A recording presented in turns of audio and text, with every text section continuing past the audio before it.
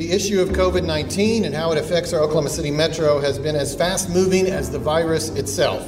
Beginning today, we will restrict and limit access to the state capitol in order to try to stop the spread of COVID-19. I am issuing an executive order today strongly recommending Oklahomans follow all the guidance from the CDC to protect public health over the next 15 days. I'm Nuria Martinez-Keel. And I'm Kayla Branch. You're listening to The Source. Thanks for joining us as we discuss the Oklahomans' most impactful stories with the reporters who wrote them. This week, Oklahoma's economy is still victim to oil and gas industry woes. And Oklahoma steps up its response to the coronavirus as local cases continue to increase. The Oklahoman staff has been advised to work from home as much as possible. But we believe consistency can be helpful during this stressful period, and we're dedicated to continuing to provide you analysis from our reporters on the stories you care about. So until we're all back at the office, our podcast will sound a bit different. We're asking reporters to join us from home, and we'll listen to the audio they send us. The audio will probably sound different from past episodes, but we'll do our best to bring this podcast to you while working remotely. Kayla, when we're not working, how are you passing the time during social distancing? Yeah, so actually this past weekend, I got to go camping, which was really fun, and definitely a break from the panic that was going on, it seemed, in the metro area. I was able to kind of watch from the outside looking in to see, the situation develop and the responses that we saw on social media. I mean, this is what everyone is talking about. So I was out camping, though, and we took some hikes. We rode horses, and we sat around a campfire, read books. So it was a good time. But when we got home, didn't really do too very much going out. Stayed in, cleaned, went through that closet junk drawer like they always say that you should. So what about you? I have not left my apartment since Thursday. I have That's a feat. Been fully engaged in self-isolation, social distancing, all that good stuff, to pass the time when I am not working, which seems like on work days, work has consistently taken up most of my time. But on the weekends, when I can't go anywhere, I started watching a couple new TV shows. One of them is a Spanish telenovela that I've started watching to practice Spanish, and that's been great. And then I also started a puzzle and a podcast to listen to while working on the puzzle. So basically just doing whatever I can to spend all of my time indoors, where I think a lot of people are at this point. Right, and we're definitely in one of those professions that you can work remotely. A lot of what we can do, call people on the phone, send emails, reading reports, checking numbers, watching live streamed meetings. So I think a lot of the Oklahoman staff is still fully engaged. And I know there are other industries doing that too. But there's definitely been some talk about, the folks who can't do that, who are required to be at work to do their work. And so that's a whole other ball game. But, one thing that has been really interesting that I don't know if it came by surprise since so many other states were doing this, but Oklahoma's public schools won't be in session for roughly 3 weeks in an attempt to contain the spread of COVID-19. Yeah, so it seemed like signs were pointing this way, because before that decision was made in Oklahoma on Monday, 35 other states had similarly closed all of their public schools. And if some states that hadn't closed all of their schools, they had large urban districts that went ahead and closed all of their public schools. Los Angeles, all the public schools in Los Angeles, for example, that's the second largest school district in the country. They shut down all of their public schools. So there was a precedent in the country for this, although it was still a pretty momentous decision because our state superintendent of public instruction, Joy Hoffmeister, said she couldn't recall any other time when the State Board of Education had ordered all schools in the state to close. All accredited public schools to cease operations effective March 17th until April 6th. Cessation of operations to include all instructional services, grading, and extracurricular activities, staff development, trainings, or conferences. But essential clerical and administrative activities such as business management, nutrition services, and maintenance may continue. And that includes all public schools, all charter schools, and all virtual charter schools. If they participated in certain summer school feeding programs, then, the USDA gave 2 waivers to Oklahoma schools to continue serving school meals while all the buildings are closed. So kids who depend on school meals to eat, which unfortunately is quite a number of children, they will be able to access food even while their schools are closed. However, any operations on the school level is not going to happen right now. Basically, a good way to think about this is effectively an extension of spring break. Schools are in the middle of spring break right now, so they're already closed as was scheduled in advance. But spring break will effectively continue until April 6th. And so when you think about it, in the way like that's why no teaching is taking place. This is just an extension of that. But the school year could extend, or, closures could extend as well. I mean, it's such a rapidly developing situation that they're going to continue to evaluate and see whether it would be safe for children to come back. And even if they do come back, the school year will probably be different. You have state tests that are supposed to start on April 20th. And the state superintendent was very clear that they're not going to force children to take state tests if the conditions are so alternative to what usual testing conditions are. So they have some flexibility, and they will seek even greater flexibility through federal waivers to maybe alter that or push those farther down the line, or determine whether kids need to take those tests. So you have these critical functions for schools that are going to change because of this, even if they do come back on April 7th. So this has been quite a challenge for them to adjust to, because again, although there is precedent across the country, nobody in the state has ever really experienced this. As businesses, schools, and events shut down, religious services have faced similar closures.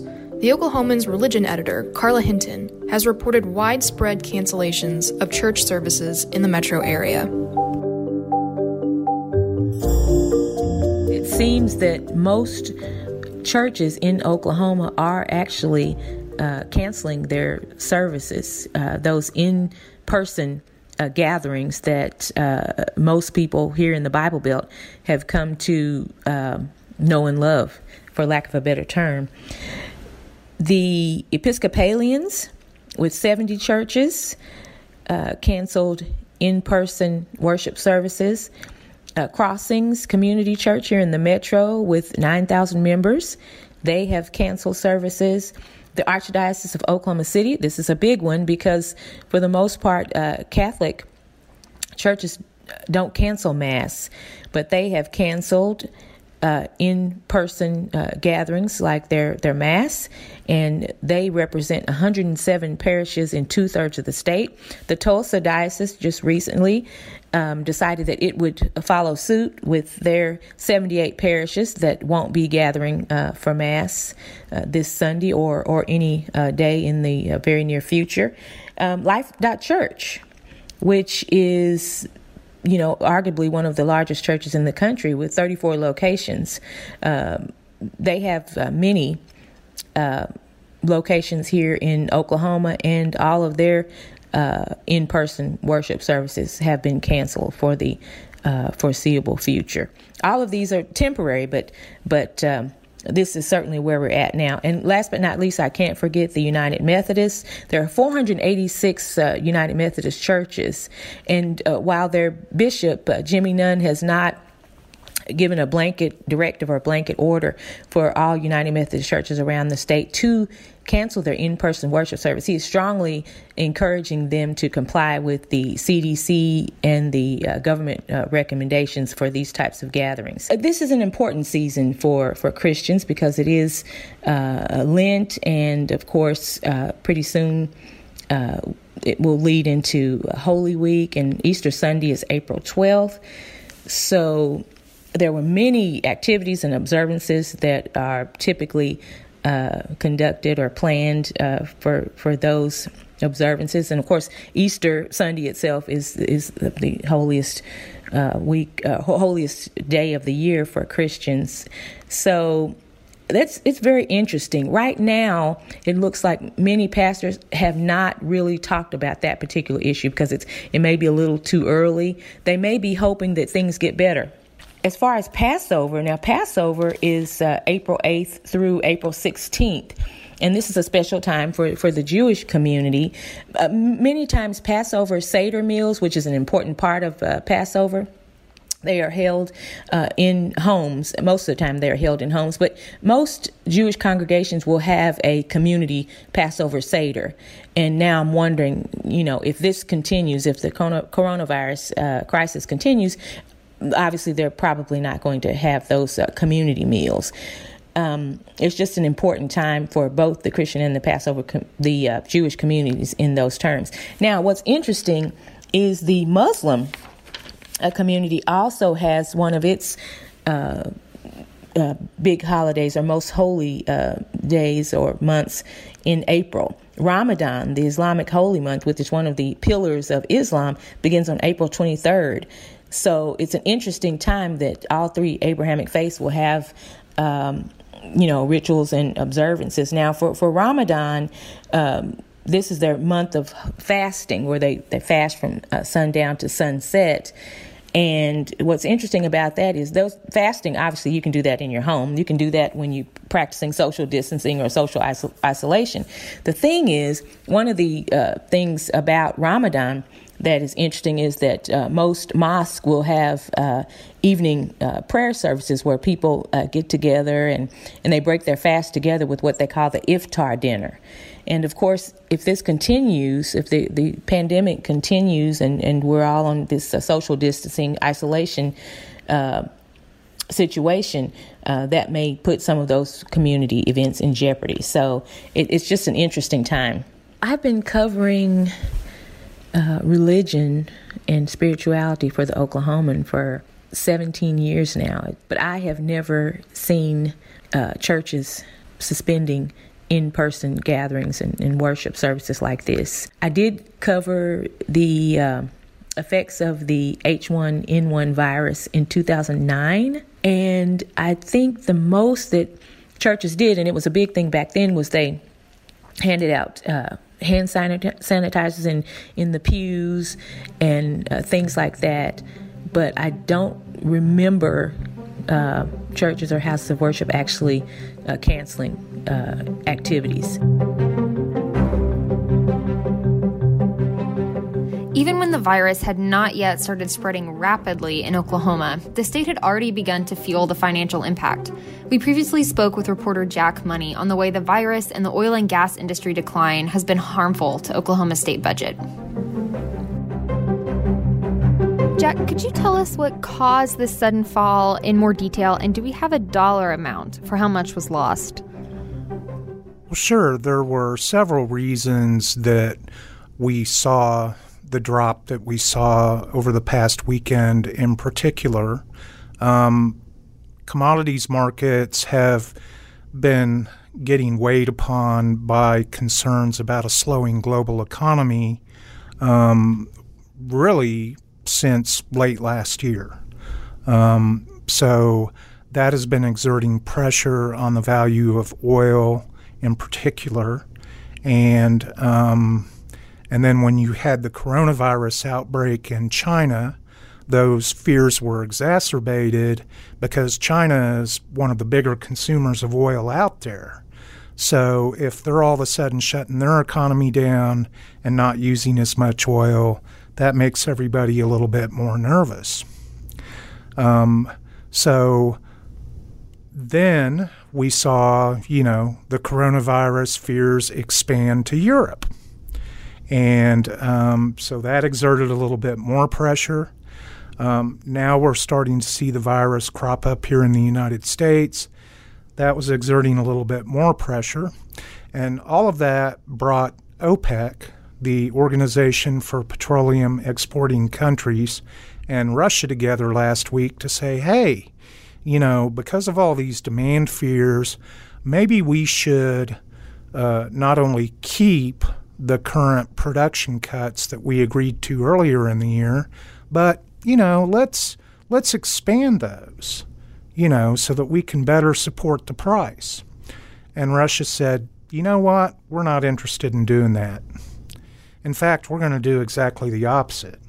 We're just going to start producing as much oil as we can so that we can capture some market share while prices are so cheap. And the rest of OPEC said, well, if you're going to do that, we're going to do that too. So now all of a sudden you have a situation where we're producing a whole lot more oil than anybody thinks we can use. And so what we ended up with was when you look at the price of a barrel of oil on February the 16th, when, again, a lot of these coronavirus concerns were going around, particularly about China, oil was trading at about, $50 a barrel. Today, they're trading for about $33.28 a barrel. That's a 37% drop in the price of oil just, in less than a month. And so that's causing, real headaches for just about everybody involved in the industry. And what was the second part of that question? Oh, you basically answered it, with the amount of, the nearly roughly $20 that is lower in the cost of a barrel of oil. Yep, that's the biggest drop that we've seen. They were saying the drop on Monday was the biggest drop that we'd seen since the start of the Great Recession in 2008. And, I'm not a historical expert on it, but we've got to be getting pretty close to seeing the kinds of drops that maybe that commodity experienced whenever we had the big oil bust in Oklahoma back in the 1980s. That was a long time ago. Jack, in your stories about this, you didn't mince words. You said this is poised to wreak havoc on Oklahoma's economy. I think when news of this first started to come out, a lot of people's immediate reactions were, this is very, very bad for Oklahoma. In what ways could our state feel pain from this? Well, in a variety of different ways. While the oil and gas industry doesn't employ a significant number of Oklahomans directly, there's a substantially larger population that's in business for itself and does a lot of business with the oil and gas industry. So any slowdown that you see in the oil and gas industry is going to have a broader impact on all those entrepreneurs, if you will. And those could be anybody from, people that cater food to people that provide, trash pickup services at well drilling sites. It could just be, any numbers of types of businesses that are out there. And as that sector begins to slow down, you start seeing a reduction in payroll taxes that you're collecting. And then you start seeing a reduction in the amount of excise taxes that you're collecting on motor vehicle sales. Why? Because, these people aren't earning as much and they're not buying as much. And then that translates further out into sales taxes, just buying groceries and fuel taxes, gas. If you don't have any work, you're not going to be driving, so you're not going to be using as much gas. So it manifests itself in all kinds of different ways. I saw an estimate from the Oklahoma Employment Security Commission for the third quarter of 2019 that showed that the mining industry, which is predominantly oil and gas, was responsible for nearly 25% of the gross domestic product for Oklahoma in that quarter, and that was the largest percentage out of any other sector of the economy. So it is a big deal. So, Kayla, you've been speaking with lawmakers at the state capitol. What have you heard about the potential impact on state budgets and how they might handle the situation? Yeah, so people are definitely concerned. They're paying a lot of attention. They have said that this will likely impact the upcoming budget, but they're hesitant to get, too much of rustling up a panic about it. They don't want people to freak out, though, budget projections were already about $85 million short earlier in the mid of February whenever they did their first calculations from the Board of Equalization. And now, there's a good chance that it will be lower, they've said. And, some of the numbers, one of the senators told me, we build our budget on the expectation that oil is going to sell at around $54 a barrel. And so this is much different than that, with it selling, like you said, Jack, about $33 a barrel. So I think they're looking at it as this will definitely have an impact.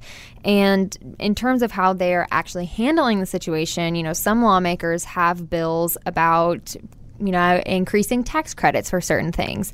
And they've said, okay, we need to take a look at this. And there's a process lawmakers can do where they take the title off of a bill, which basically just means that it'll continue going through the process, but they can change it as it does. And so a lot of these tax cut bills are going through with the title off, and they're saying, we need to keep looking at this financial situation and see if we can, in fact, cut taxes. And some of them are for good things like adoption expenses or creating apprenticeship program incentives for folks. So they're definitely taking a look, but also they're looking at savings. A lot of people have talked about, well, isn't it such a great thing that we've got over $1 billion in savings so that we can start, pulling from that if we need to, and hopefully we'll be able to weather this storm. They're looking at increasing the amount of state savings, so they're definitely paying attention, and there's a lot of concern.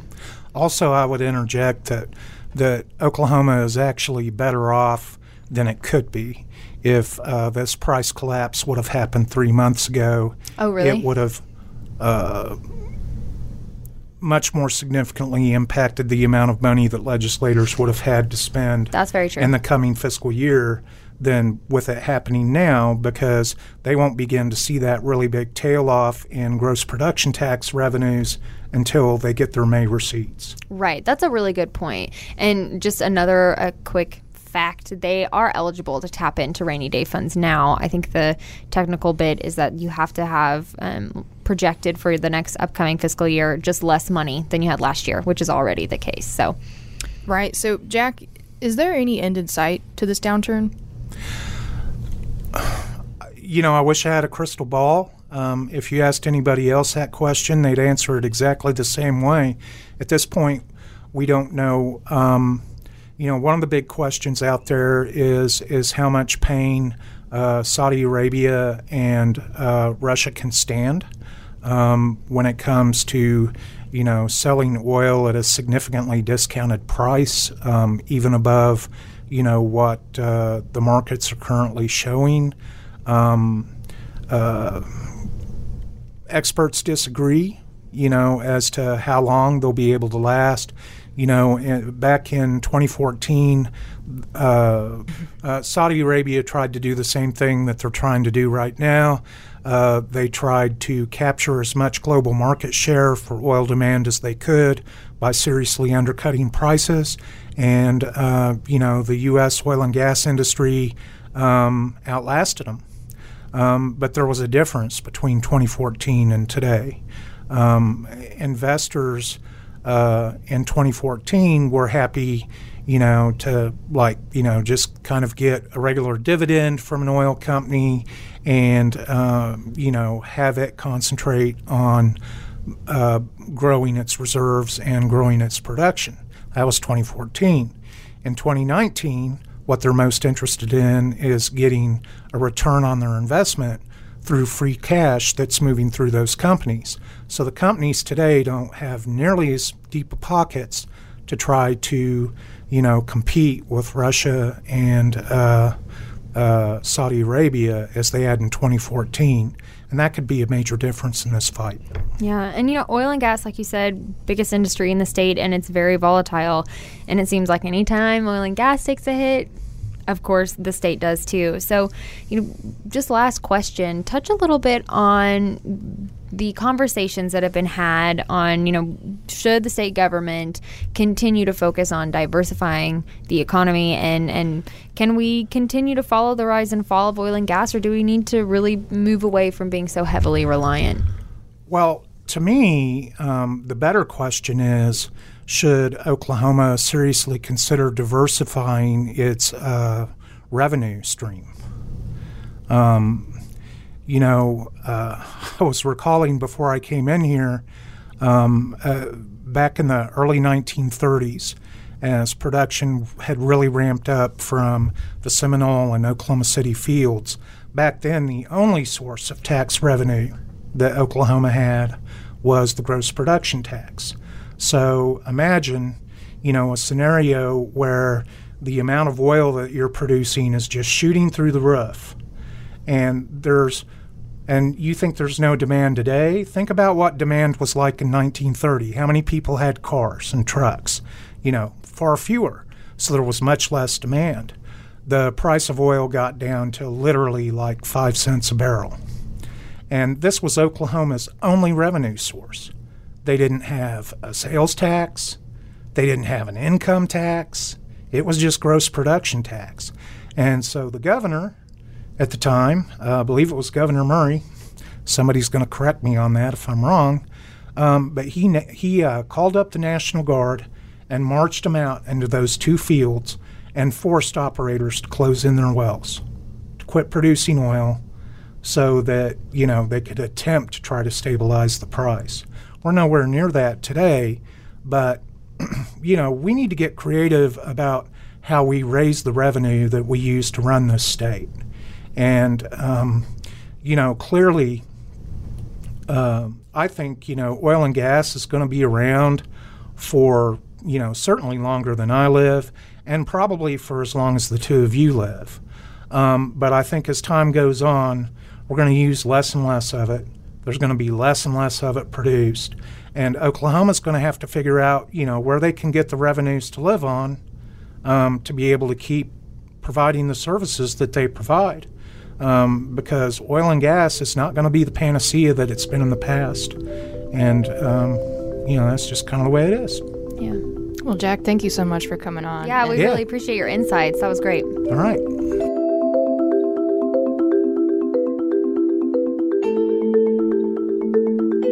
We have reporter Carmen Foreman on the phone with us to talk about updates at the state capitol, where the state legislature has been in session since February 3rd, but they will have an unknown schedule going forward, especially since someone in the Senate tested positive for COVID-19.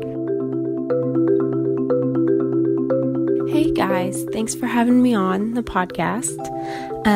I know there are probably a lot of questions about, what happens next with the legislature because of coronavirus. And so I don't have a ton of answers at this point, but some definitive answers are that, what they're really going to try to focus on now is just the budget.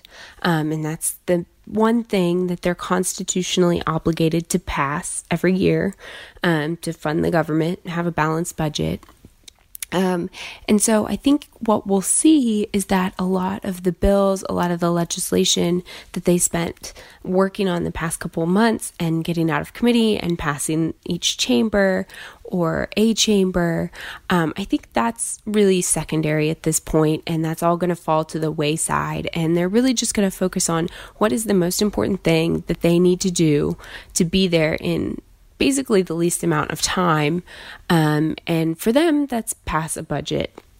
And part of the reason for that is because, this isn't me saying this, but this is the CDC saying this, that it's not safe for large gatherings of people to meet. And both the House and the Senate are above the, gatherings of 10 people, of which, the CDC is advised against large groups of people getting together.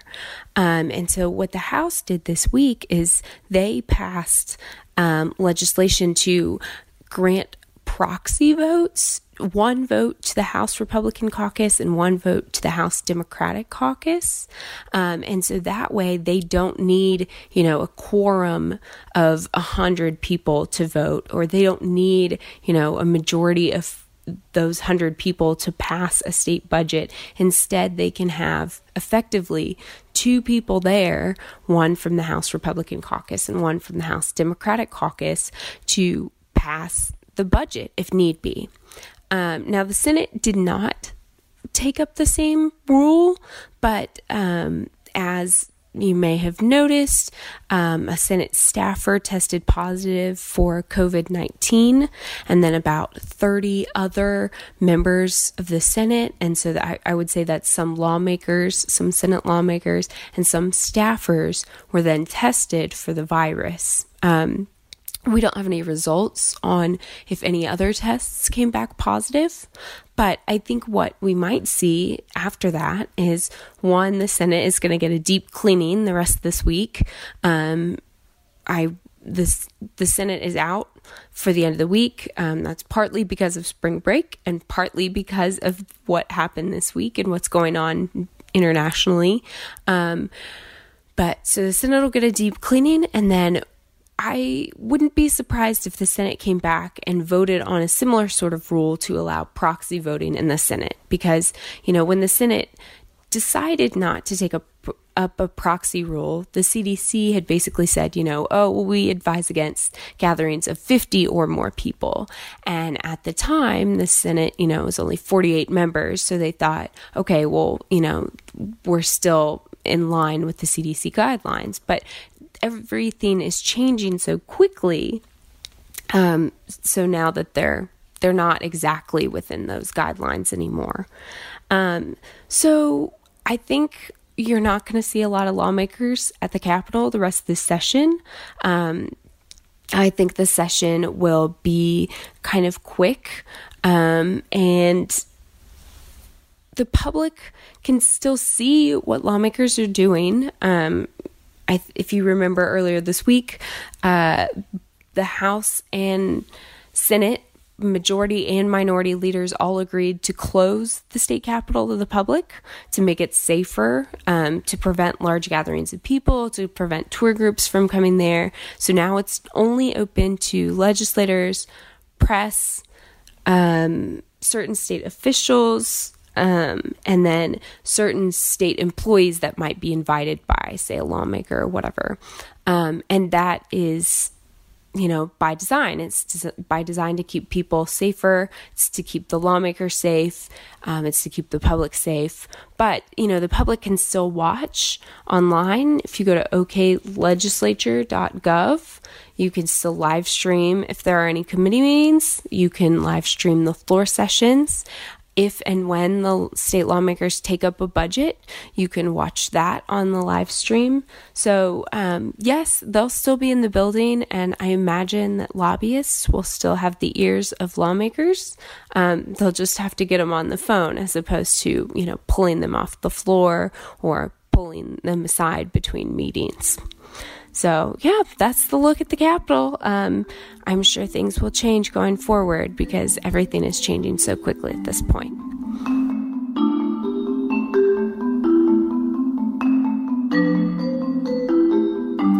Social distancing, which focuses on avoiding groups and staying home as much as possible, is a key way public health officials have encouraged communities to halt the spread of the virus. But for people experiencing homelessness and the social service agencies dedicated to helping at-risk populations, those tips are causing serious problems. Kayla and reporter Bill Crum will go into more detail. by definition, people who are experiencing homelessness don't have a home to go to so that they can self-isolate or be socially distant from others. And that is especially true with people who are staying in shelters or they're going to food sites for meals. Those are large congregation areas where you're going to have hundreds of people in one building. And so it can be difficult in those types of environments to stop the spread of COVID-19. And how some of the homeless service providers in those arenas are responding, they're pushing beds further apart, or maybe they're putting up screens in between beds. And if you've ever seen the inside of a homeless shelter, those beds are just bunk beds that you might imagine at a campsite. I know at the day shelter, the director, Dan Strawn, was telling me that they have modified the way that they're serving meals. So now instead of everybody coming inside and getting to relax and have a meal, in the morning from 6 to 8 a.m., you're allowed to have 10 people come in at a time. They wash their hands, they get a hygiene kit, they check their mail if they've got any, they get a meal, and they're sent out the door so that the next 10 can come in. But another side of that coin is that if you are a person who's considered unsheltered, or you're living out on the street or in an encampment somewhere, you're a person who isn't going to have a lot of income. You're not going to restaurants or to movies, so you're kind of isolated economically from folks already. And so the real stressor for those folks is going to be volunteers or caseworkers that are coming out to serve them, and they could potentially be exposed that way. They could put folks who are unsheltered at a higher risk. And that was something I found really interesting, that those people are really already isolated and that they are struggling, and some key issues that we see going forward is going to be funding for service providers. It's costing a lot of money to buy extra cleaning supplies or gloves and masks and those types of protective equipment.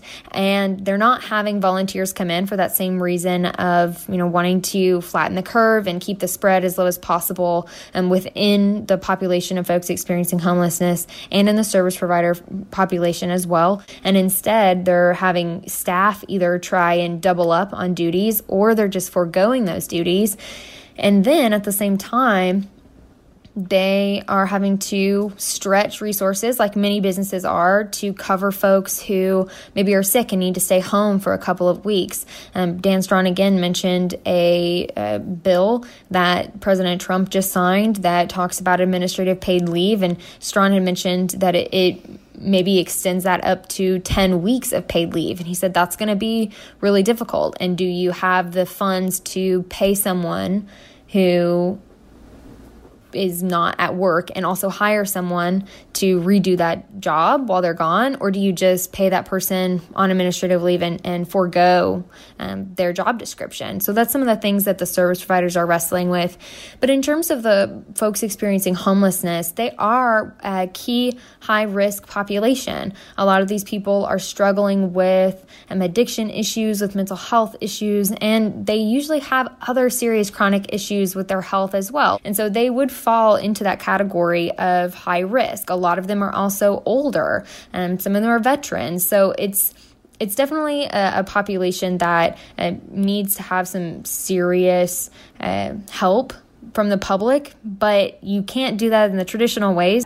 The public can really be donating some of the key resources that we know a lot of people are talking about, like hand sanitizer, gloves, masks. If you can find those things, if you have those things and you want to help, donate that to a shelter, because they are trying to get as much of those resources as they can. They're also taking monetary donations. Like I was just saying, the finances are going to be a big struggle going forward. And so anything the public can do in those two arenas is going to be really, really helpful. And then just knowing that it's important to be kind to one another and to reach out to those that you know are struggling or who are providing these services, and let them know that you appreciate what they're doing for the greater good of the community.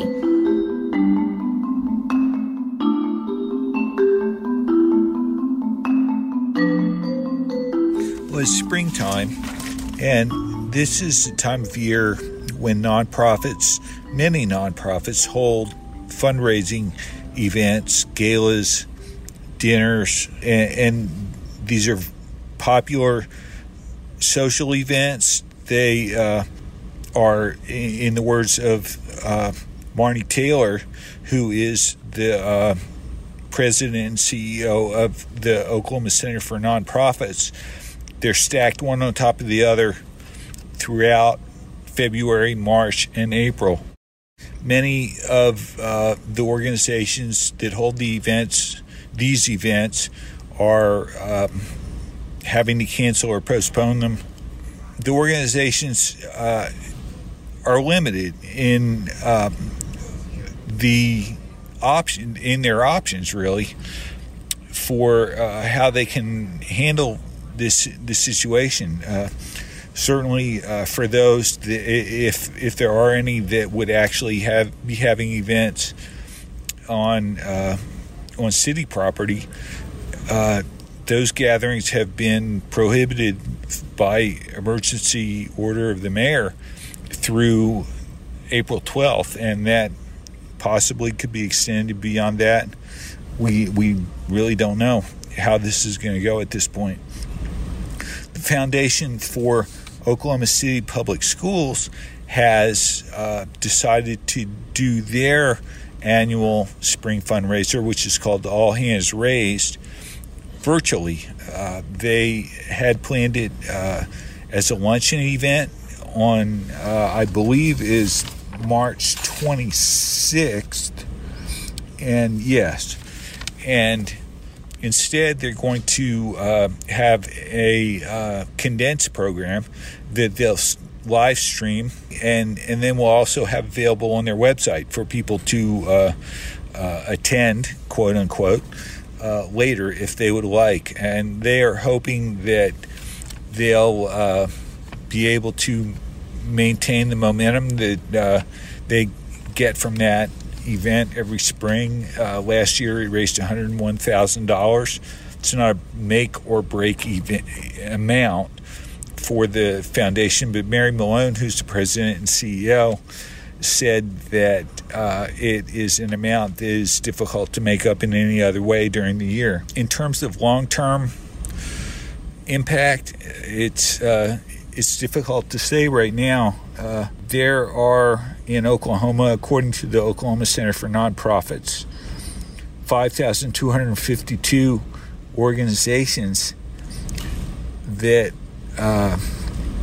report income each year to the federal government, to the IRS, and they receive $12.8 billion in revenue.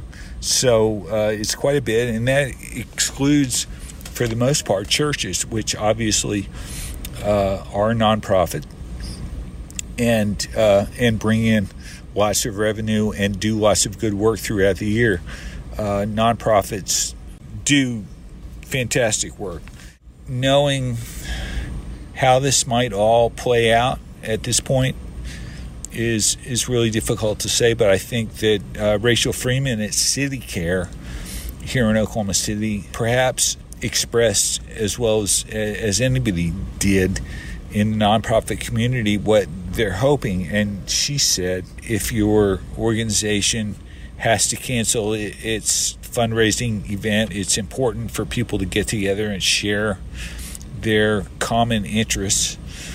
But she said, if you can't do that this spring because of the coronavirus and the emergency measures that are being taken, donate anyway, she said. Advocate anyway. Thanks for joining us this week. You can read all these stories and more every day in the Oklahoman and at oklahoman.com. Check back Friday for a new episode.